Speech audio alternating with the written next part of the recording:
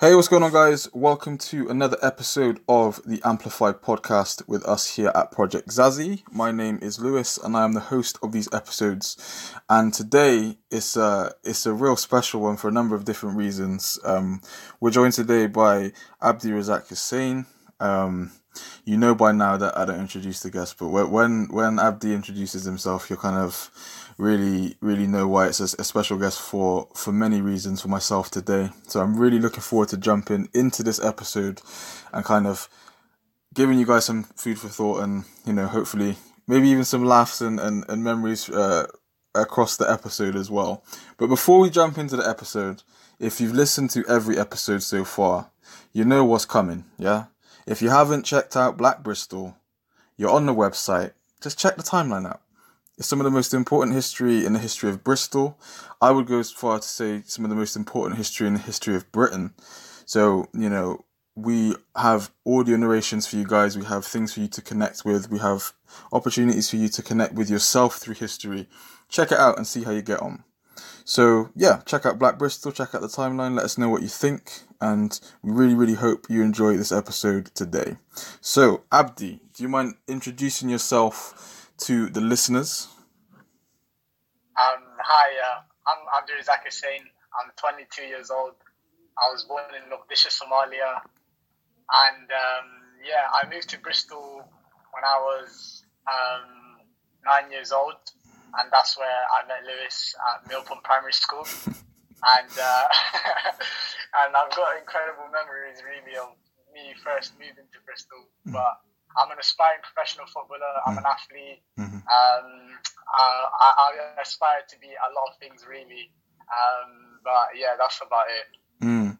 Yeah. So as you said, we go way back, and I think this is going to be a really I'm smiling already. I think this is going to be a really cool episode just because of, I think, the growth and just the journey that we've kind of both gone through in many different aspects. So I'm really looking forward to that, and obviously thank you so much for being here. We start off our episodes with a question, and that is, what does Bristol mean to you? And you can go as deep as you want with that. You can go as kind of as quick as you want with that. But if I was to say to you, Bristol, what does it mean to you? What would be your answer in that particular space? To be honest, Bristol means a lot to me. I think Bristol is where I've realized my dreams, my hopes and aspirations in life. To be honest, Bristol gave me so much education, so much passion just for general life. And obviously, as a footballer, Bristol really taught me ways that I can influence people in sports. And I've met the most incredible people on earth in Bristol. And that, I have to mention that because I couldn't have grown as the person I am today without meeting those people. So when I think about Bristol, I really think about the people. It's weird because I still don't know my way around Bristol that well. Yeah. Although I'm an outgoing person, I just travel for football. So and when people tell me, yeah, Bristol, I'm like, bro, I don't really know Bristol. Yeah, I know the normal end, but I don't know anything else. So when I start researching and start now going out and seeing Bristol, obviously, I'm learning as well that there's some incredibly beautiful places, obviously, apart from the normal spots people go to. Yeah. So, yeah. Yeah, I think that's a really kind of. I think a lot of people, particularly in the community, will resonate with that on a deep one because obviously, my family's obviously from Bristol and I know the city, but there's certain parts of Bristol where it's like a different, totally different space for me, and I think that's just normal, really. I think once you're in locations and you're kind of used to spaces in particular areas, it just becomes norm and a habit, right? And it just becomes the stomping ground for lack of a better term. So that kind of actually leads me on to a question that, I have for you and that you kind of mentioned when you was introducing yourself was your foundations, right? You came to Bristol, and we met at primary school, which is, you know, a long time ago now for us in many ways. And I just like to maybe talk about that experience. What was it like coming from a totally different space and kind of interacting with Bristol, I suppose, through primary school and through the people that you met? Like, do you want to talk a little bit about that? Yeah. Well, before I came to Bristol, I left Somalia in 2005. I remember, just to flee the small civil war. I went to Kenya, and off the back of those 2 years before Bristol, like I said, it was the best 2 years of my life in Kenya. Like, it was, when I tell you, the weather, the going on safaris for free in school, and seeing these incredible wild animals and stuff. So when I didn't want to leave Kenya, you know, it was I'm not trying to leave this place. It's like the best place on earth as a young kid, with no responsibilities, nothing. And then I remember coming off the escalators in Heathrow Airport, and me literally, I didn't know how this shit worked. Yeah. I literally dropped at the end of the escalator when I'm trying to jump up. I'm like, shit, on my face and everything. That night, and then we traveled down from London. I remember it was so weird. It was so cold. It was like January times. I couldn't feel my fingers, nothing. I was just crying. I was like, take me back home. And then it was just, everything was just weird. The gloomy skies, no sun. It was just like I've arrived in this dark space. And my first day in Bristol, my family made it a lot better. I got a lot of cousins. Everyone's come over to the house, everything. Luckily, the house was just opposite Eastfield Park. So I saw a green space that I was used to, low-key, and then I was like, wow, this is amazing. Then I woke up to the reality of really the reality of like, I'm in a different space now. Like, this is all different. And as a young kid, you know, you leave all your friends and everything, and then you think, oh, am I going to have new friends and everything and this? And I think primary school was, for me, I speak a lot, although I didn't know a lot of English. I tried to interact with people, so through sport, through football. So break time, I was straight into it. I'm like, I'm playing football. I see a ball, I'm chasing that ball, you know what I mean? And that's probably where I met you, you know, and stuff. And like some of my lifelong friends that I still have now. And my first impression of Bristol was just dark and gloomy. It's just the British weather. You know what I mean? Yeah. But then after, I think, in primary school, oh man, I just literally, it made me feel like I was home already, because like, I remember in primary school, my last year, my very, very good friend Ehab, he told me, and do I want to join a football team? I didn't know how football teams work, because in Africa, you don't really play for football teams. You just play around with your friends. Yeah. And then I remember, I was like, I don't have boots. I'm like, what am I going to do? Like, bro, I have nothing. I have no socks, nothing. He's like, nah, don't worry, just turn up. And then that's how I got into my first ever, like, organized football team. And that's off primary school, Mill Pond Primary School, you know. And like I said, I have lifelong friends that I love them so much, still from that day. 100%. I actually remember that, you know, kind of on topic but off topic. I actually remember that moment when you joined a team, the school team, and it was just like it was almost like having. We were trying for so long. I actually remember this, and it's kind of coming back. Like we tried for like at least a year, and we was like, "Fam, why's this guy not playing with us? Like, I just don't get it. Like, he's not coming to the team."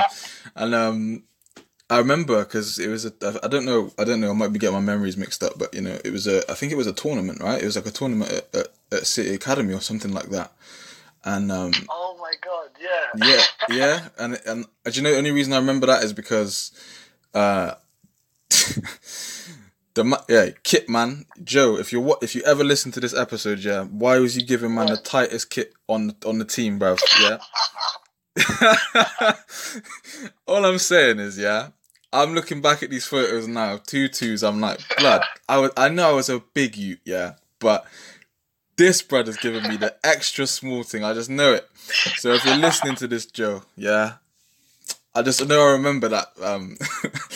But, I actually do remember that process, and it's really weird because obviously you're telling your story, and I'm actually involved in this, and I can place myself in your story, which is really quite surreal for me, to be honest with you. And I think it kind of leads on again to the next part of the journey, which was obviously we went to the same high school as well, right? So we went to the same high school, and you know, things changed again, and you know, we were still close, but you take different paths in high school, and you meet different people and friends. But you know, it's amazing that we've kind of kept like within the same spaces for literally all of our lives, right? And the only reason I'm saying this for the listeners as well is, you know, Bristol is a big place, but it's also a very small place where you probably know of somebody through somebody else, and you kind of know and connect with them, and they know about you, you know about them, vice versa. So to actually be connected like personally with somebody for a long time, it's quite surreal, but also not surprising in that sense. So football has always been a passion for you, and you said, you know, you're an aspiring professional. I see personally the work that you put in on a day-to-day basis, and you know, I've said to you many times, it's inspiring to see, because I think, you know, I have friends that work hard and continually push themselves, but you know, there's a certain level of respect and consistency for those that do it regardless of situation and circumstances. Like for you, I can say you're one of the few people that continually works regardless of the situation. And I think do you want to touch on that? Where does that come from? Because I think young people listening to this in particular, there's a lot of young men that I work with personally that want to get into the space of sports, want to get to that next level. Like what does that work ethic look like, and where did you get it from? I think the drive, I think it comes from my mum, really, because my mum works so hard in every aspect of life, you know, and as a young kid, seeing what she dealt with and what she still deals with till this day, I think she taught us in a way of just work as hard as possible. Like with hard work, like you can do anything. If you work harder than the person next to you, you will become more successful than that person. So even if that person is working the hardest they can possibly can, try to work harder. So I think when it comes to that, I think hard work is something I really take pride in, and just developing a mental mindset of becoming the best, not in an arrogant way, like never. Best meaning that I get to do my best. You know what I mean? My best is different to the world's best. So when I always say to my friends, I want to become the best player in the world, I want to become the best at this, then I follow it up and just making them understand, by the best, I mean my best. I set expectations for myself and I achieved it. And I think from a young age, I've done that. And yeah, even from school, even from in Milton Primary School playing, I remember I just wanted to do my best. And seeing you and the other guys in the team, I was like, I want to become better than him. You know what I mean? And it just carried on to our secondary school as well. It was just adversity I don't really regret things. It doesn't really seem to faze me. So yeah. Yeah, I think that's it's so important what you've said it in many different ways, and we can maybe unpack that a little bit as well, because like being the best version of you is something that I talk to my young people about a lot in my sort of like sessions. And one of the things that I like to say is, and I think I might have said this in the podcast with Chloe, was like one of the things we're really, really key on the work that we do is we say to young people, act like the greatness you are. That doesn't mean that you need to strive to be the best in your field and become the best in that particular space. What that means is act like the greatness you are, because you're all great and you're waiting to achieve that greatness, and that means becoming the best version of yourself. That means pushing yourself and becoming that best version of yourself, because in order to become the best in any other field, or to be seen as one of the best, you have to conquer yourself first. That's that first hurdle. And I think, especially as black people in the space too, there is a lot of that. Look into that person and being like, I want to be like that person, but then recognizing at some point, this person's got it a little bit easier than me in terms of opportunity and structure, and that means that the default then is to put the work in to make sure you level that as closely as possible. And I think that's something that I have seen with you, because I gotta say thank you, because you made me sound like I was a big baller in primary school. I wasn't. You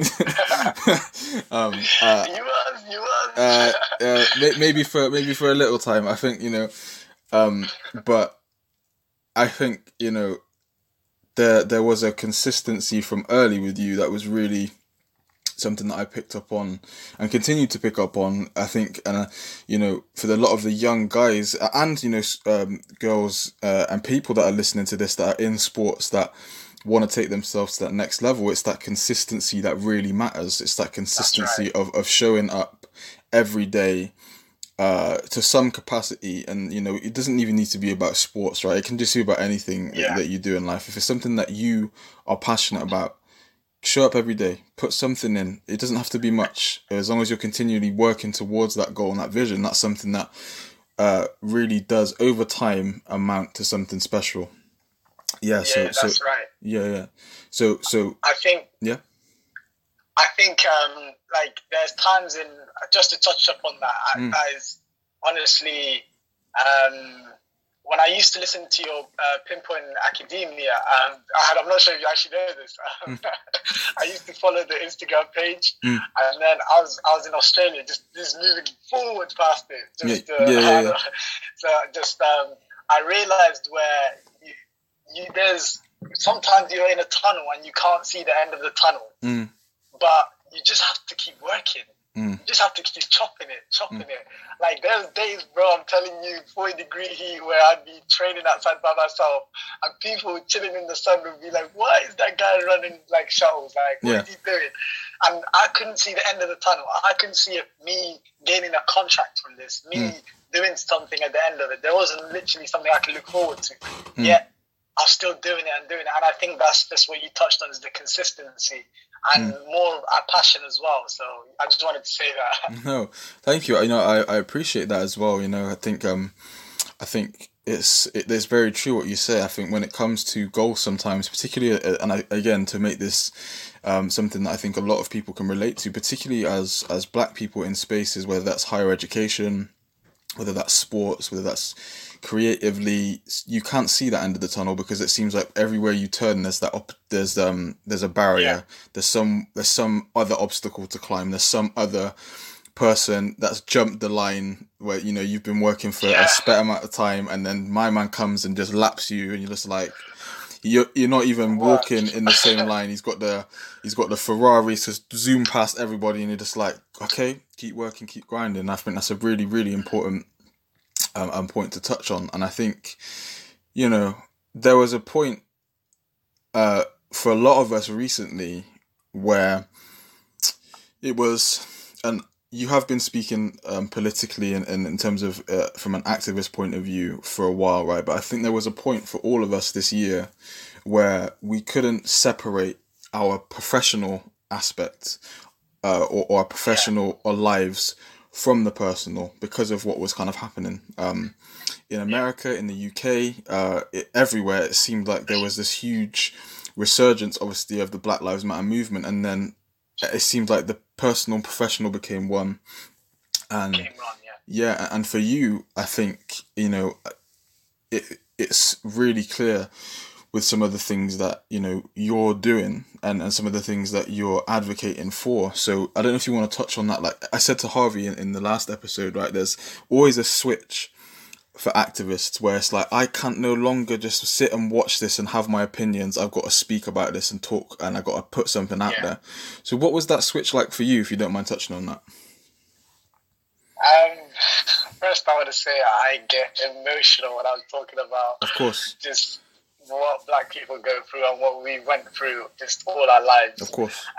The turning point or the switch, I think it wasn't George Floyd. I think it was Ahmaud Arbery. He was jogging and, you know, he was lynched by these two white supremacists, a son and a father, on his jog, you know. Yeah. And obviously, as a sports person, as a runner, I remember during those times I was doing my 5Ks as well. I was setting times on my 5Ks, setting polls on my Instagram. People were like, "Yeah, you can beat the 5K." And then when I saw the news of a man jogging and then getting killed, and I was like, "Bro, this is unbelievable." I was just in total shock that whole night. I was like, it was something new to me. Like, I didn't know how to process this like thing, and I wanted to do something, but yet I felt so powerless. I wanted to speak, I wanted to shout, I wanted to do just anything. I felt so restricted, and I've never really been depressed in my life. Yeah. But I swear to you, that couple of days after Ahmaud Arbery, I was just in a state I've never been in. I was like, it's just a whole new thing. And then I started sharing my opinions and just speaking it out on Instagram, just typing and posting, trying to get my friends to see what's going on, the injustices we've been going through. And I think the turning point was the death of Ahmaud Arbery, because that hit me really hard. You know, he was a young guy, just, you know, like us as well. And, you know, he looked like us, so that's probably the turning point and the switch there. Yeah, and I have to agree with you there.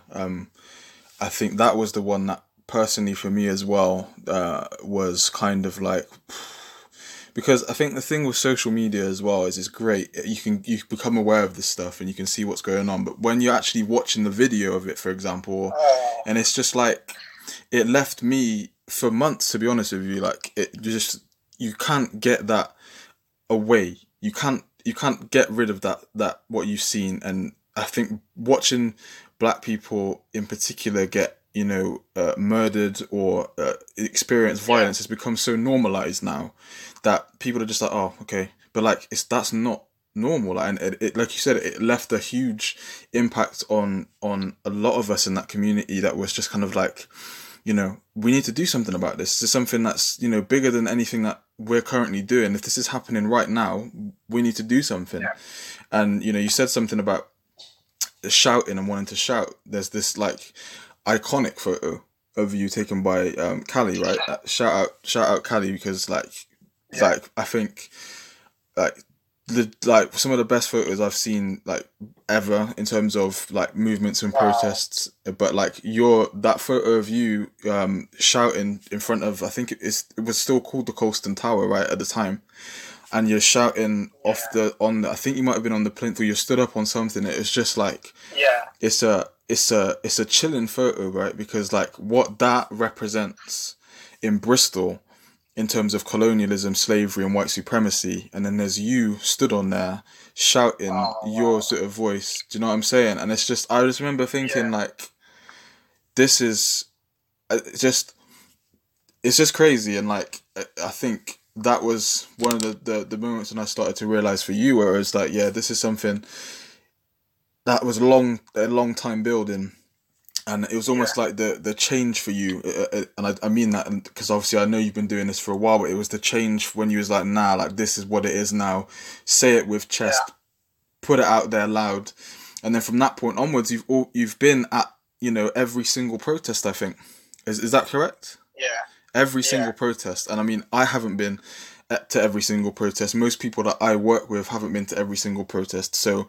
that commitment to the movement is not only admirable, it's something that I think a lot of young people listening to this, who are sports people, because I've had conversations with sports people, athletes, people in academies, they think that they can't speak on things that are political because it will mess their chances of success. Do you have anything to say to that? Yeah, I think this is a subject I'm really just very straightforward with, because, like you said, you're a close friend of mine. You can see my intentions and it's just me building up, for the moment where Kylie took the photo. I think that moment, first of all, was honestly,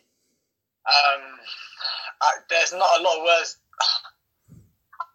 I can't really describe it whenever I talk about it, because I never wanted to go on that. Yeah. Where Colston statue was. That that was not my intention to speak or whatever. And as I got closer, I'm huge raw and a statue getting dashed off the place. I'm like, what? That's the Colston statue. Yeah. Oh, no. So I'm shoving people out of the way. I'm like, let me get a closer look. I get there, and then I asked this girl for the megaphone, innit? She's like, oh no, coronavirus and that. I was like, you know what? I don't care. So I got my man to help me up. Some guy that was already on there, innit? I was like, he helped me up. And then I just, for a moment, I just saw so many people. I was like, okay, what the hell am I doing up here? I said, what am I doing up here? And then I don't know what it was. And then I just remembered all the trauma I went through as a kid, playing football in these racist ends. And, just everything just built up. And I just started shouting, bro. And honestly, I was watching the videos back. It's so cringe because I'm shouting, literally from the bottom of my lungs, just saying some beautiful stuff. And just, it was a moment that I needed in my life, especially during those times, Like you said earlier, sometimes shouting is like, it's relieving, what I mean? So I think that's a moment I needed especially. Yeah, absolutely. And I think what you're describing is that kind of out of body experience, right? Like there's like certain things that I've done where I can't actually remember me doing it. I just watch the video back and I'm like, oh, okay. Like in the moment, things just kind of get lost, and it is that build up of frustration. And I think, as black people, your experience of being a black man in Bristol, in England, is totally different to mine, but we're kind of connected on that same field of, I get where you're coming from, even though I don't fully understand it because I can't fully understand your experience. We're connected on that field with that, in that space of, I'm here to support. You need to say what you need to say, and we're here to hold that space. And I think, that was, such an important moment. And that entire protest, that first protest, where when it came down was I think one of the most important moments in the sort of history of Bristol. I genuinely think that, because, if you want to talk about Colston and the community's been going on for years and years and years about why it needs to be gone, the fact that the community were the people that took it down is just beautiful, man. It's just like one of them things where it's just like, if you won't do it, like if the government or if the council or if the actual people that are in charge of that won't do anything, if they're being too slow, like we'll just take it out. And I think that was just such an incredible moment. And I think it kind of moves on into the stuff that I wanted to talk to you about, in terms of like, you've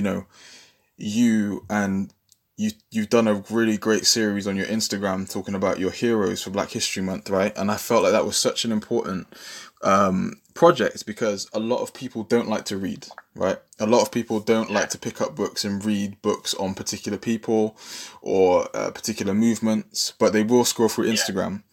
And I think they might find it like long to read books and stuff. So Instagram is just short. And I think what was so great about that was it's almost like, okay, so if you don't want to read, like you're on Instagram, here's some education for you. You can scroll through the stories and check it out. Do you want to talk a little bit about that? Because I think it was a great project that you did in terms of bringing some of the most important political black figures and people into the sort of awareness of most of the people that follow you. So do you want to talk about that a bit? Yeah, I think it's called my hero and hashtag Black Excellence. I've been saying Black Excellence and Black is beautiful, but then this year I was like, you know what? Yeah, like I'm this whole 6-7 months, I've been learning about so many different people, and these guys are my heroes. Like, I love them. So I was like, why don't I just do a series of like everyone, like every person gets like a full story, 4 pages of who they are, and just to describe why I look up to them, and really, just wanted to educate like a couple of people, because first it started, I just wanted to educate one of my closest friends, because he was like, bro, Abdi, who's your heroes? I was like, bro, I've got a lot of heroes. Like, I swear to you, I have like 100 heroes that I love.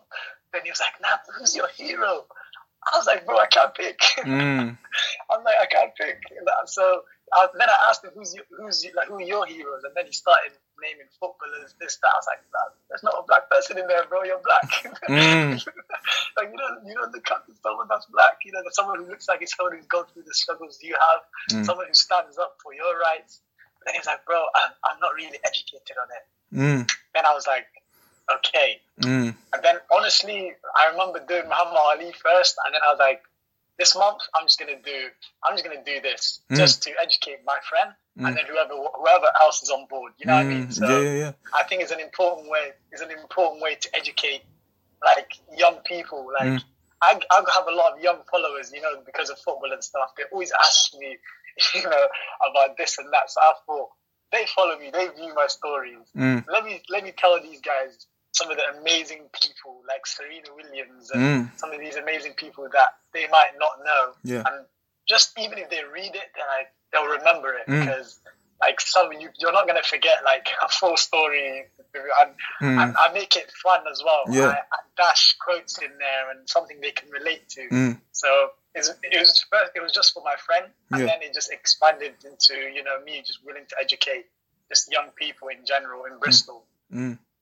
Absolutely. And I think you've touched on something super important there, man, because like a lot of the community that kind of obviously are black people, they don't have a lot of awareness sometimes of the excellence that they come from, because the education system will talk, like I was in a school the other week, right? And I was talking to a young person that I got an exam, I got to leave early. I was like, oh, cool, bro. I said, what exam have you got? He said, history. I said, interesting. I said, what are you learning about? He said, Nazi Germany, ancient British history. And I was like, okay, interesting. I said, what do you know about black history or Asian history? He's like, not much still. I said, okay. I said, well, we're gonna do some work on that, because it's important, that we know about the figures that have changed our existence as black people. For me, that's always been Malcolm X. Malcolm X was the first person I ever kind of seriously learned about and studied. And I remember when I was younger, people used to say to me, oh, Malcolm X was a terrorist. Malcolm X was, an extremist. And I was a bit like, ooh, it's a bit of a problematic figure. And then I started reading Malcolm X's work, and I was like, what's extremist about this?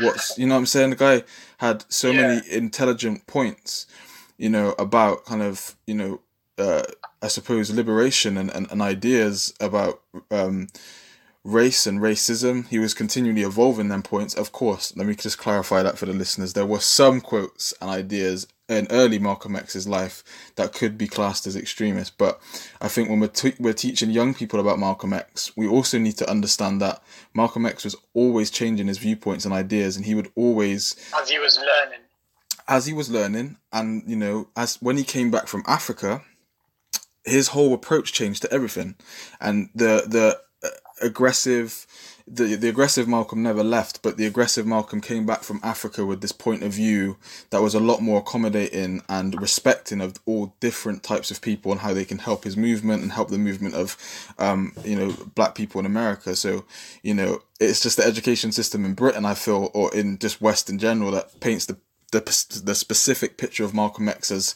this kind of extremist thinker, but really you need to read the books on him, because he changed his opinions, he corrected some of his thought processes, and he was constantly evolving before he was tragically murdered at a super young age. But again, like, I couldn't tell you about that stuff 3 years ago, because it was just not something that I really engaged with to that extent. But I think, as you say, like, things happen around us that make us engage with the stuff, and really learn about ourselves through history, and for me it's been the most enjoyable process learning about Black history. Like, it's been the best thing ever, because I know myself better now through the history, because you often get the people that will kind of say, they'll throw some historical fact and figure at you, and now it's like, well, no, that's not true, because da da da. Have you heard of da da da? It gives you strength in your space.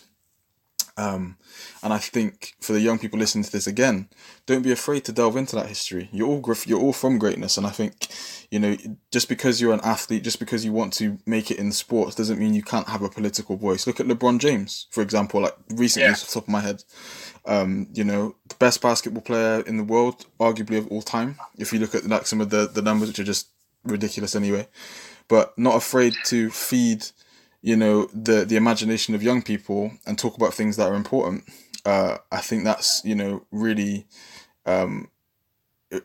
it's an example of being able to speak out. Raheem Sterling, Marcus Rashford. These are people that exist right now that are our age mostly. Rashford's our age, which is madness. Yeah. And I just think, a bit of a rant there, but I think it's really important. If I was ever good enough to hit those pro levels of sport, I would have been the guy that would have probably spoken. I forgot to even mention Colin Kaepernick.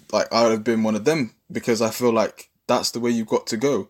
And I think now I'm older, I realize what Colin Kaepernick did in particular. I'm just like, go, greatest. Just what. Like that, the level to do that at that point in history as well was just crazy. So I think, it comes with understanding history and understanding yourself in that space. But I've gone on a rant. Okay. I think that, like, when it comes to activism and sports, it's always been a clash. Because I'm in the same journey as you. I'm trying to learn. Every night I'm trying to watch videos of Fannie Lou Hamer and just random, like, Black people that are so great. But I didn't know, obviously, I wasn't taught in school and whatnot. And activism and sports have always been a bit because you think about it, the most of the audience are white people, in it. So especially if you look at places like America, it's like 80% of them are white and stuff, and they want the Black man to entertain them and shit. But if you go way back from the Muhammad Ali days, where they love him as a boxer, oh my God, he's the greatest. And then when he starts saying, oh, I love my people and I'm not trying to do this and that, and then they're like, oh no, you can't do that. America's so great, you can't have this guy doing that. And I think what young people listening to this have to understand is that your value and your really doesn't decrease because you're speaking out. Just because you're making people uncomfortable doesn't mean that you're doing wrong. Because I'm not gonna lie to you, like 2018, 2017, when I started touching up on things, I was made like very, very uncomfortable in my football circle, because it was like I was low-key weird. Like, why is this guy doing this all of a sudden? Like, bro, it's all because of the love for my people. And like you said, once you start learning, oh my, there's a fire that grows inside you that, like, you really relate to our ancestors. We're all, as you say, we're all connected, bro. So there's this fire that I'm like, I just can't be stopped. And like you said, if you are a pro footballer, or if I'm a pro, bro, exactly the same. I'll be unapologetic. Why? Because I love my people. Because I've researched, because I've learned and researched of the hardships we have gone through. And young people listening to this, you have to understand that you're going to make so many people uncomfortable. Yeah. Like right now, bro, I don't even have a platform and whatnot, and I have made people uncomfortable. Yeah.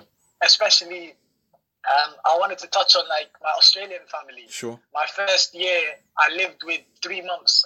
The first 3 months, I lived with a white family, just Australian. Yeah. And even to this day, they were the nicest people on earth to me. Like, I'm telling you, these guys were feeding me halal food, going out of their way to cook for me, everything.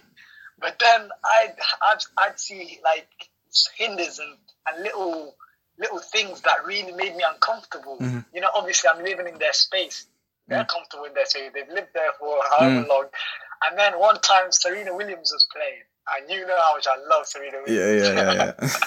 So I'm dashing on the Australian Open watching her. And then I'd hear remarks like, oh, man, look at the way she looks. She's so aggressive. Like, oh, why is she shouting that? Oh, yeah. Then one lady was like, oh, yeah, look at that. I feel sorry for that girl. And that's playing her. And I looked at the girl. Obviously, the white girl in it. And then I was like, and then I realized at the time, I'm like, what? I looked at my friend, Charlie. And then Charlie was like, that's it. Because, you know, I'm about to blow up. I was like, you know what, yeah. Let me keep calm in it. Let me keep calm. And then after everything, just ignore whatnot. And then this year, once the riots and stuff were happening in America and stuff, and I was posting. They follow me on my Facebook and whatnot, and they started commenting on my Facebook like, "Abdi, we miss you, but you shouldn't be posting this stuff." I was like, "What? Like, bro, I'm just posting about how I love myself, how I love my people, and how my people are oppressed by the white man and everything." And then they're just posting it, and then my friends were messaging me saying, "Abdi, who's commenting on your pictures?" Because I tell people not to comment on my pictures if it's something mad in it. Yeah. And then I called them. I'm like, bro, don't say anything, please. Like, I love these guys. Like, they're nice people. Don't say anything. And then as the weeks went on, I lost patience. Yeah. Because I realized these men support Donald Trump. They love Boris Johnson. They don't even... They're in Australia. Yet they love Boris Johnson and the Conservatives and whatnot. And then I was like, I need to get these people out of my life. Like, ASAP. And I say that because as an athlete and as a person they've looked after, and you could still do that. You know, you have the power. It's your life. So for the young people thinking, oh, but this guy's in my life. If I say that, I might upset them. Or like, you have the power. It's your life. It's only going to get better if you get people like that out of it. Yeah. Trust me, I was sad, fam. I was like, fucking hell, like, these men are really, really nice. Like, they've done so much for me. But at the end of the day, we progress, we move on. I'm trying to be a better person. And then really me opening that page in this next chapter and then realizing, being with it, I was like, all right, link up, bruv. I'm not trying to have you in my life. So I was like, that's the point that the young people should really understand. Like, however much you make people uncomfortable or people don't agree with you, think about yourself first. If you think about yourself first, I think things will get a lot easier for you. It's such an important point, and I think credit to you as well for showing, even still, you know, showing such grace and you know, humility and compassion towards, you know, those people that have obviously upset you and obviously you know, impacted you in terms of how they were acting. And I think that's a really sort of commendable trait, man. Honestly, I think that's such a beautiful way to handle a situation. And absolutely, you know, there's been people in my life that I've had to just not even explain. I'm the other end of the spectrum. You'll just wake up one day and you're blocked. It's just like there's no message. There's no I really offended. It's just blocked. Like, and you know that's the kind of the way you know you deal with that. And for me at that time, I was coming into a space is actually saying for the first time in my life, like, yeah, I'm black. Like for years, you know, through school, through college, through not so much through college, but from school, like it was almost like, why are you speaking like that? Why are you acting like that? You're white. And I was just like, I'm not. But the minute I started talking about my blackness and the way people would respond to that, or people would kind of indirect elsewhere, just block it. I ain't got time for that. Really, truthfully, like, I think once you understand and accept your identity, and you know what you are, and you know where you come from, and you know how you feel inside of yourself, it makes it easier to just lock people off. Do you know what I mean? It's like if you can't see me for what I see myself as, you don't need to be here. You need to be out of the space.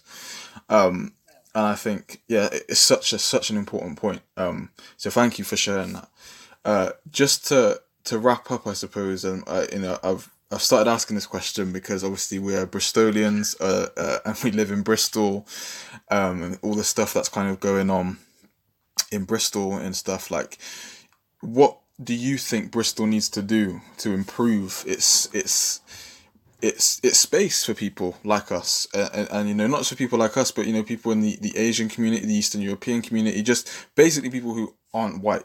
Like, what does Bristol need to do in that space, do you think? I think, honestly, I think we need to stick with it, because right now we're progressing rapidly.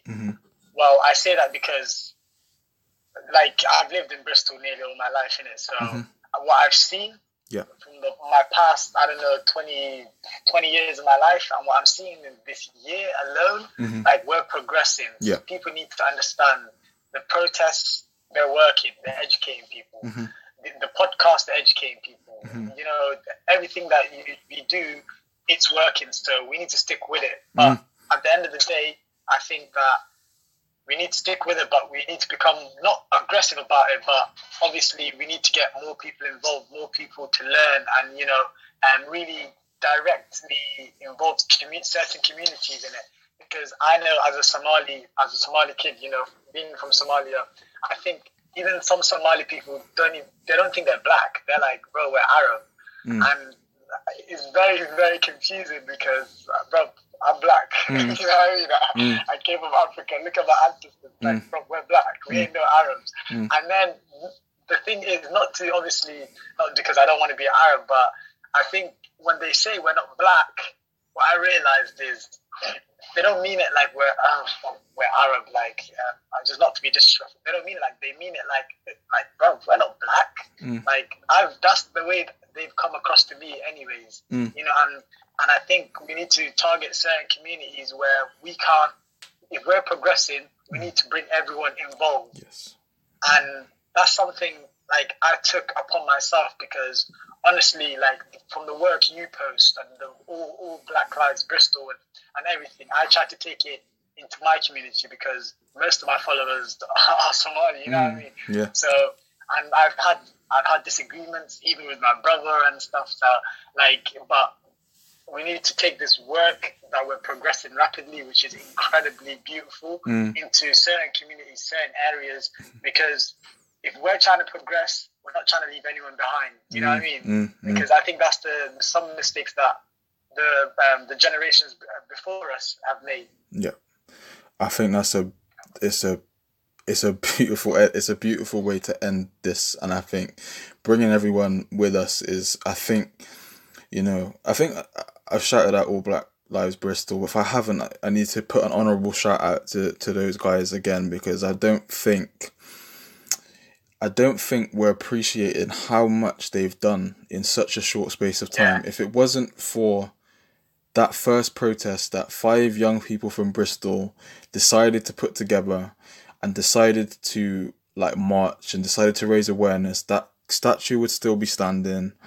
We would still be going about our normal lives in Bristol, and I say normal in inverted commas, you know, just watching Colston and Colston Tower and Colston Girls' School. These things would just still be normal. But what this has done in the time, not even a year, like 6 months at the time of recording, 6 months, it's insane. And I think we need, I've said it in different spaces, but honourable shout out to you guys, because you're accelerating conversations that have been had in Bristol but have always fallen on sort of deaf ears. But now you've got the community riled up. Now you've got the community ready to act, and community sharing and holding our political establishments accountable, and our organisations accountable, our education systems accountable. It's just, they're the lifeblood of this particular movement, and I think that's something that we really need to kind of honour, and again, just honourable shout out to you guys, man. But bro, honestly, this has been a really, like,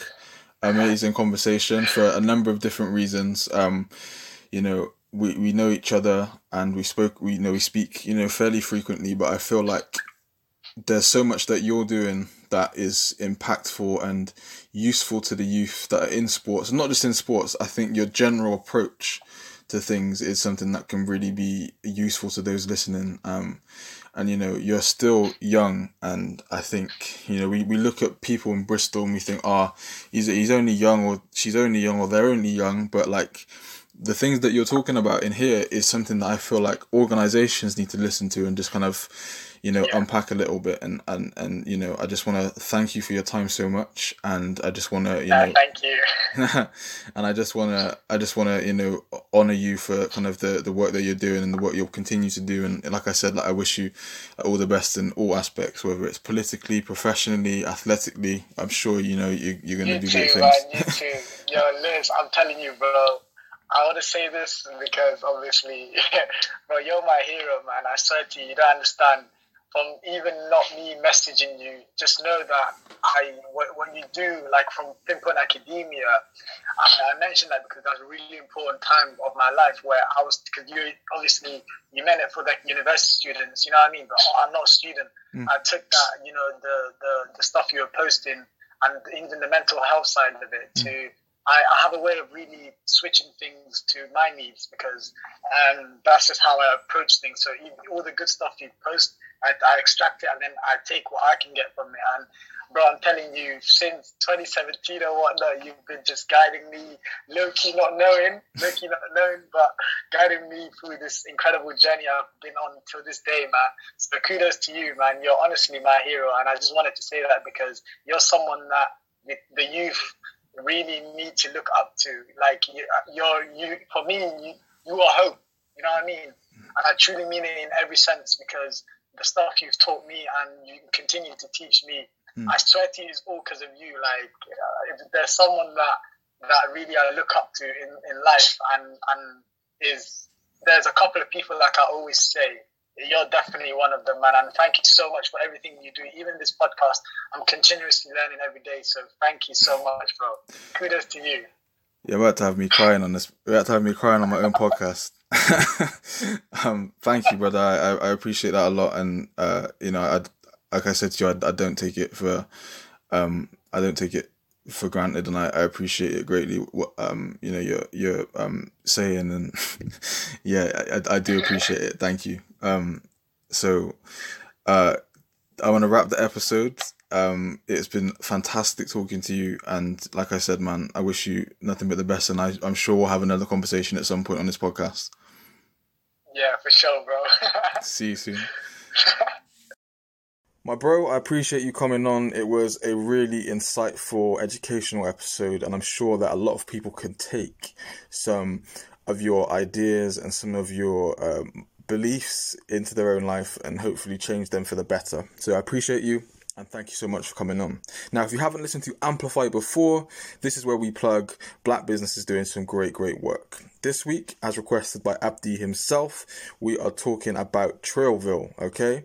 Trailville is a clothing company doing some incredible streetwear, fashion. And, for me, I don't usually rock the streetwear stuff. Do you know what I'm saying? Like, I can appreciate it, but for me, it just doesn't look quite right. Man, them know what I'm talking about, especially the close friends, them, yeah? But these ones here, I might have to cop it, I'm looking through the gram and I'm thinking, I might have to just invest to impress. You know what I'm saying? Don't let them bars go over your head. So if you haven't checked out Trailville, make sure you do. We've added them into the description of this episode. You guys are doing great work. Continue the great work. And I'm sure you will continue to do great things. So check them out. Support local black businesses. Support black businesses in general, guys. And yeah, we will see you in the next episode. Love and guidance.